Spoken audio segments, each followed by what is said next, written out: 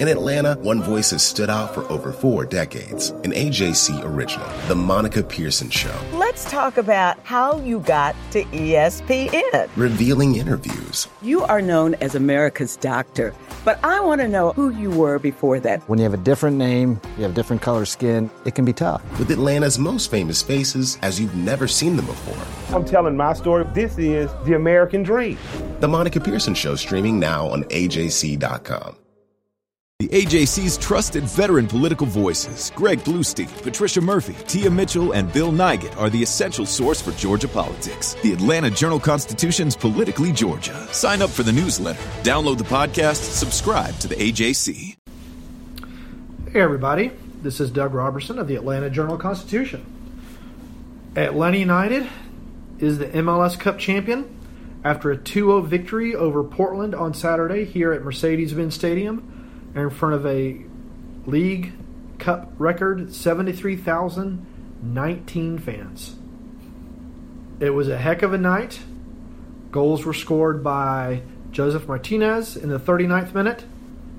He was then named MVP. And Franco Escobar with his second goal of the playoffs and third goal of his Atlanta United career in the 54th minute with assists from Martinez and Miguel Almiron, who may have played his last game for Atlanta United. I'm joined, as always, in not his last game for Atlanta United, by Jason Longshore of 92.9 and SoccerDownHere.net. Jason, what did you make of tonight? It was a really smart performance from Atlanta United, and one that, was different than we would have expected in the middle of the season. We talked about it on our full-time report on 92.9. The lessons that this team learned in the loss at Red Bull Arena and the loss at BMO Field late in the season, they paid off on a night like tonight where, you weren't a powerhouse. This wasn't as good as the Red Bull match. This wasn't as good in a different way as the match at Yankee Stadium against NYC. It took elements of both, though. And this was a game where Atlanta just made it so difficult for Portland to make anything happen and took their stars away. And that's the thing that I don't think you can underestimate. Diego Valeri had little impact on this game. Sebastian Blanco had little impact on this game, and those are your two game changers. Diego Chara was outstanding. He was definitely man of the match for Portland. Anybody who runs down Miguel Almiron from behind gets a kudos. But Portland just didn't have enough. Atlanta had too strong of a squad. They handled the big moments in the match, and those big moments were the first goal. You got that. The big save by Brad Kazan at the end of the first half, which was critical, because if that goes 1-1 to halftime, you have a Portland team coming out of House of Fire in the second half. And then you get the second goal, the backbreaker, and you just ride it out. I mean, Brad Kazan didn't have a whole lot to do after that. And you had 3 clean sheets in 5 postseason matches for a team that people have asked about it from day one, if this team was going to be good enough defensively. I think they answered that question.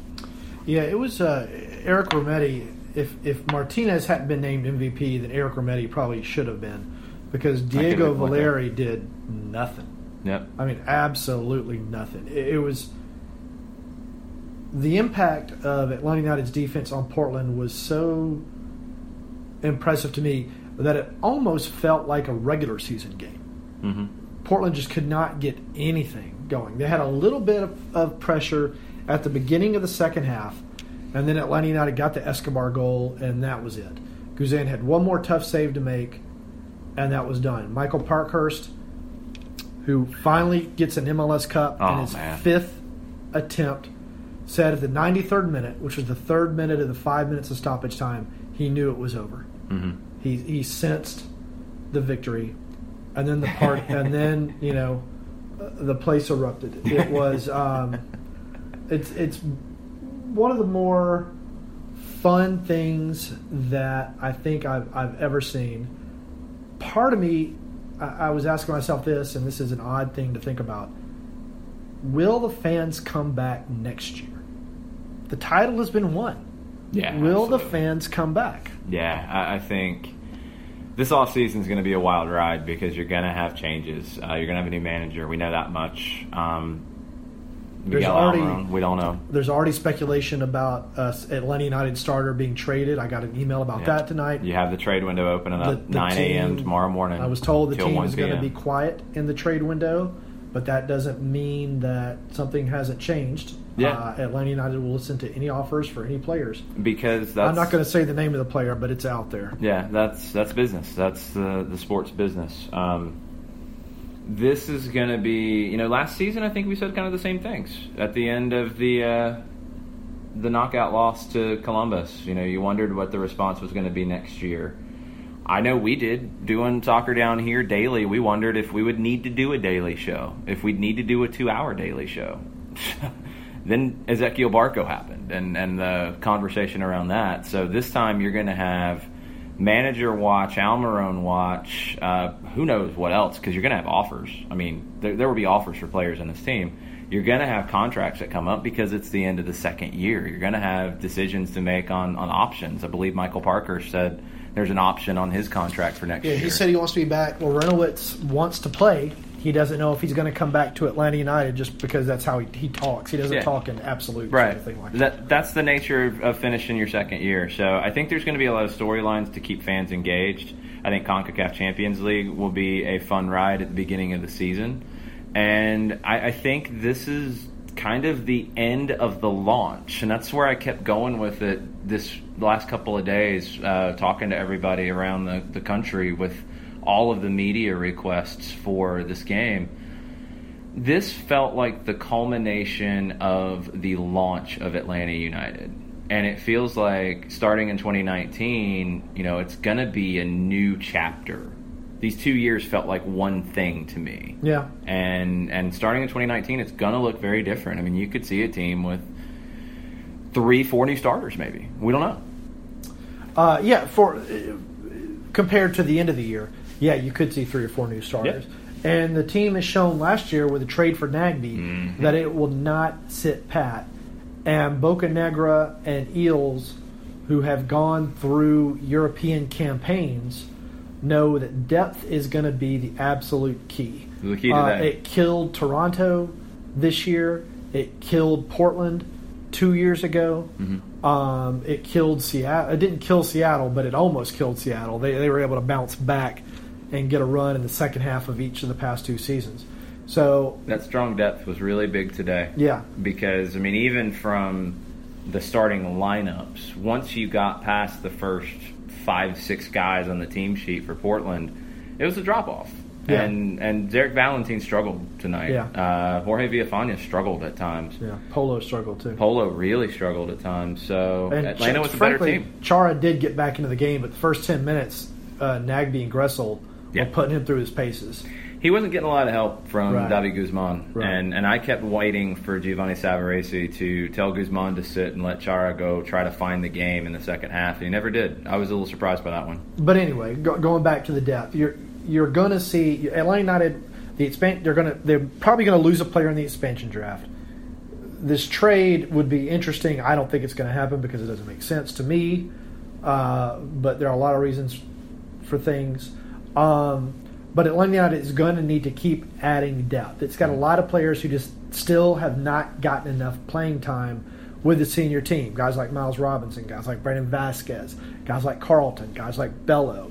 Kevin Kratz's minutes just really disappeared by the end of the season.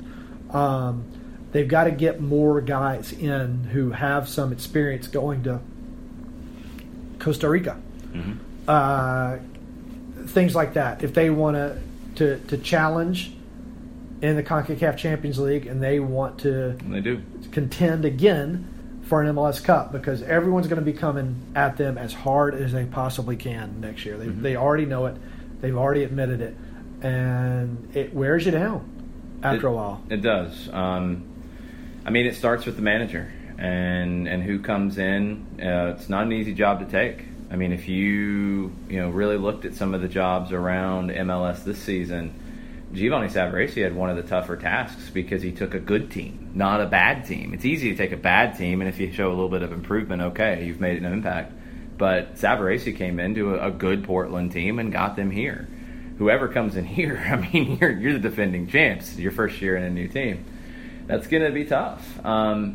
It's going to take a special manager. It's going to take a special group of players to go with your first competitive match in 2019 under that new manager on the road in Costa Rica.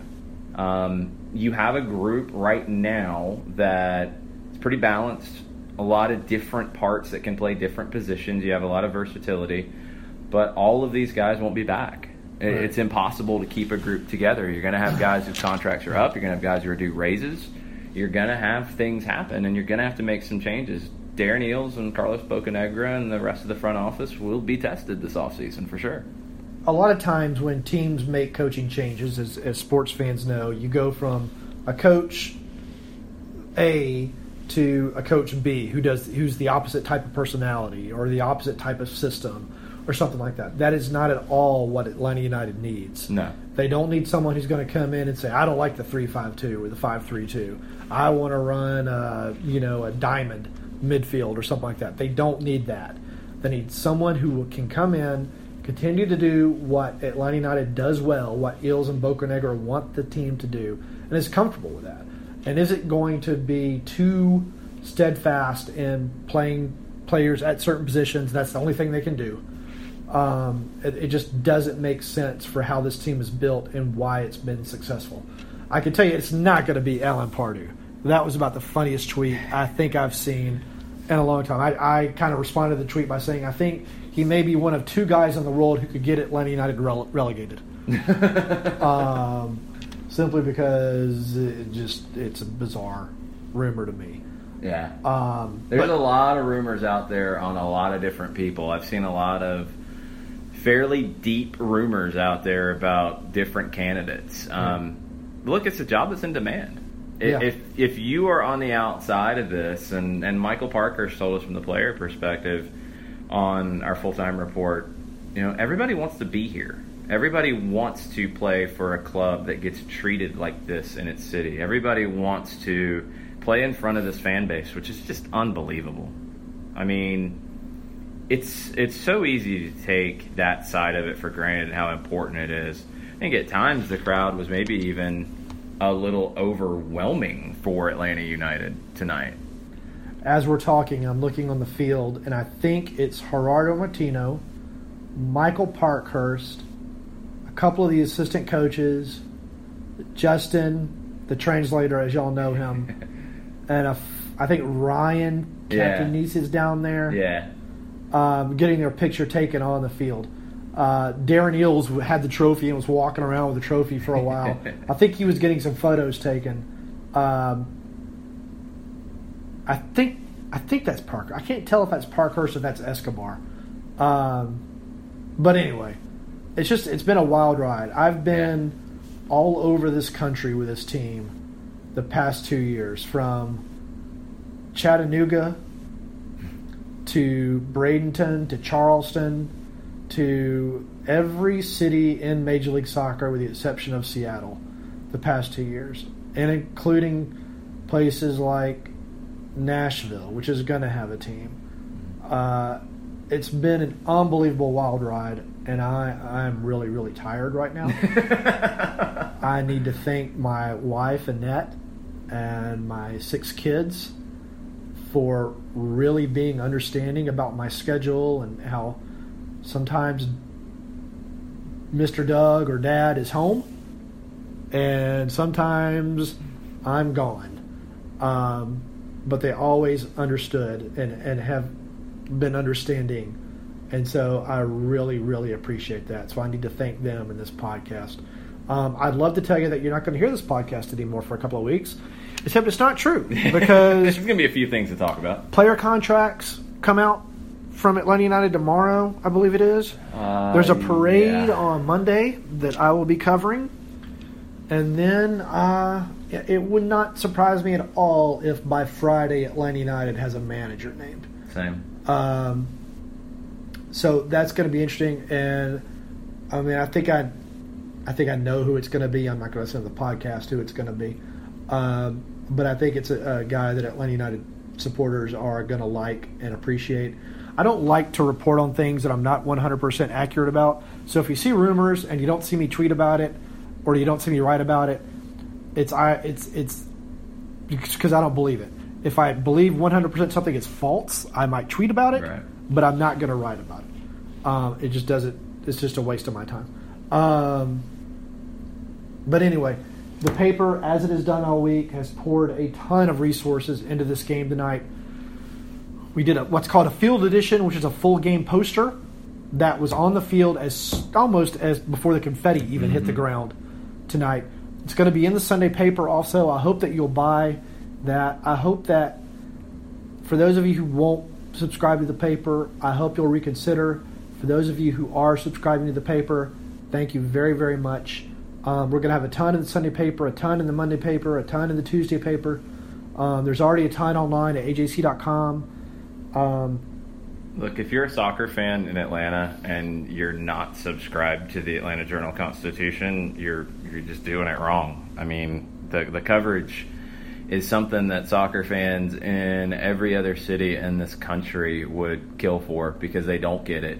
Doug is not lying when he says he's been everywhere covering this team and poured so much time and heart into it.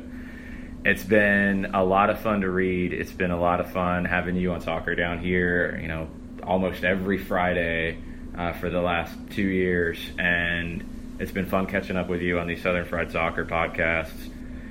And it's the same thing. I mean, it's not going to be much of an off season. There's going to be a lot of stuff to talk about. So, now is really the time you need to be subscribed to the paper because you're going to get coverage and insight about things, again, that I've talked to people in New York. I've talked to people in Houston. I've talked to people in Portland. They wish they got this type of coverage. Don't take it for granted because it takes subscribers for this to happen. And if you guys support soccer in the city, subscribe to the paper. Find the subscription that makes sense for you, but subscribe to the paper and let them know you're subscribing because of the soccer coverage. And listen to Jason. Listen to the podcast, soccerdownhere.net, Soccer Over There that they do. Yeah. It's it's hard to describe what's going on here compared to the rest of the country. Major League Soccer in a lot of media markets is still considered not on par with the other professional sports leagues. And somewhere in this weird limbo between I get hockey it. and other stuff. I get it, and that's okay. And one day it may be like that here. Who knows? I don't think so. But for right now, it's not. For right now, I'm going to continue to give you everything that I can give you until the paper tells me otherwise. But it does take subscriptions. So please just consider it. I hope you'll follow me on Twitter at Doug Robertson AJC. I hope you'll follow Jason at Longshoe on Twitter. I hope you'll subscribe to both the Southern Fried Soccer podcast and soccerdownhere.net. Jason, where can they find that? You can come find our app for Android and iOS. Soccerdownhere.net. You can listen to the show live and on demand there, and you can listen on the Spreaker platform as well. And we will be live in the morning with trade window coverage, 11 o'clock. We'll talk a lot about tonight, too, as well, but we'll keep you posted on the trades around the league. There will be trades. Rudy's already being traded. Yeah, don't know what Atlanta will do, but Max Yederuti is a big name. It looks like he's going to be on the move. Vancouver's been mentioned in the market for a few different positions, and they need it. There's going to be some teams who will be looking to upgrade in a big way tomorrow morning, and we'll be talking about it. And now I'll be remiss if I don't mention a giant foam cowboy hat. I thought you were going to have it. That Jason Longshore is required to wear in place of his Kangol now that Atlanta United has won an MLS Cup to fulfill a bet that we made last year. Yeah, we were going to do it on the field. So, I don't know where to buy a giant foam Kangol or cowboy hat. So I'm going to check on Amazon. Find me one, and we'll do a video version of this podcast. There we go. How about that? All right. It may be fatigue setting in, but I'm finding this really, really funny. Anyway, I hope you've enjoyed this podcast. Again, Atlanta United is your MLS champion with a 2-0 victory over Portland in the MLS Cup.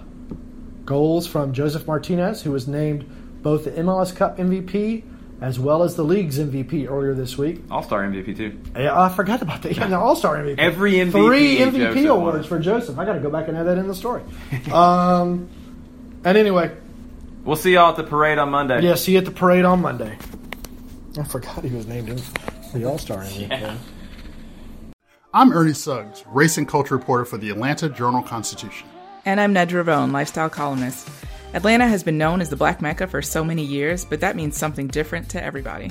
It means everything to me. I've been living here for 24 years, and I am still amazed at how rich the city's Black culture continues to grow. Every day I wake up, I learn something new. Well, you all can learn something new by subscribing to the Atlanta Journal-Constitution's new newsletter called Unapologetically ATL. It's all about the people, the events, and the entertainment happening in Metro Atlanta that Black people might want to know about. Like historically Black colleges and universities. Atlanta's thriving art scene. And the city's growing neighborhoods. Wherever you live, we want to hear from you. We want to hear what issues are important to you. So subscribe today at www.ajc.com/unapologeticallyatl. Only from the Atlanta Journal-Constitution.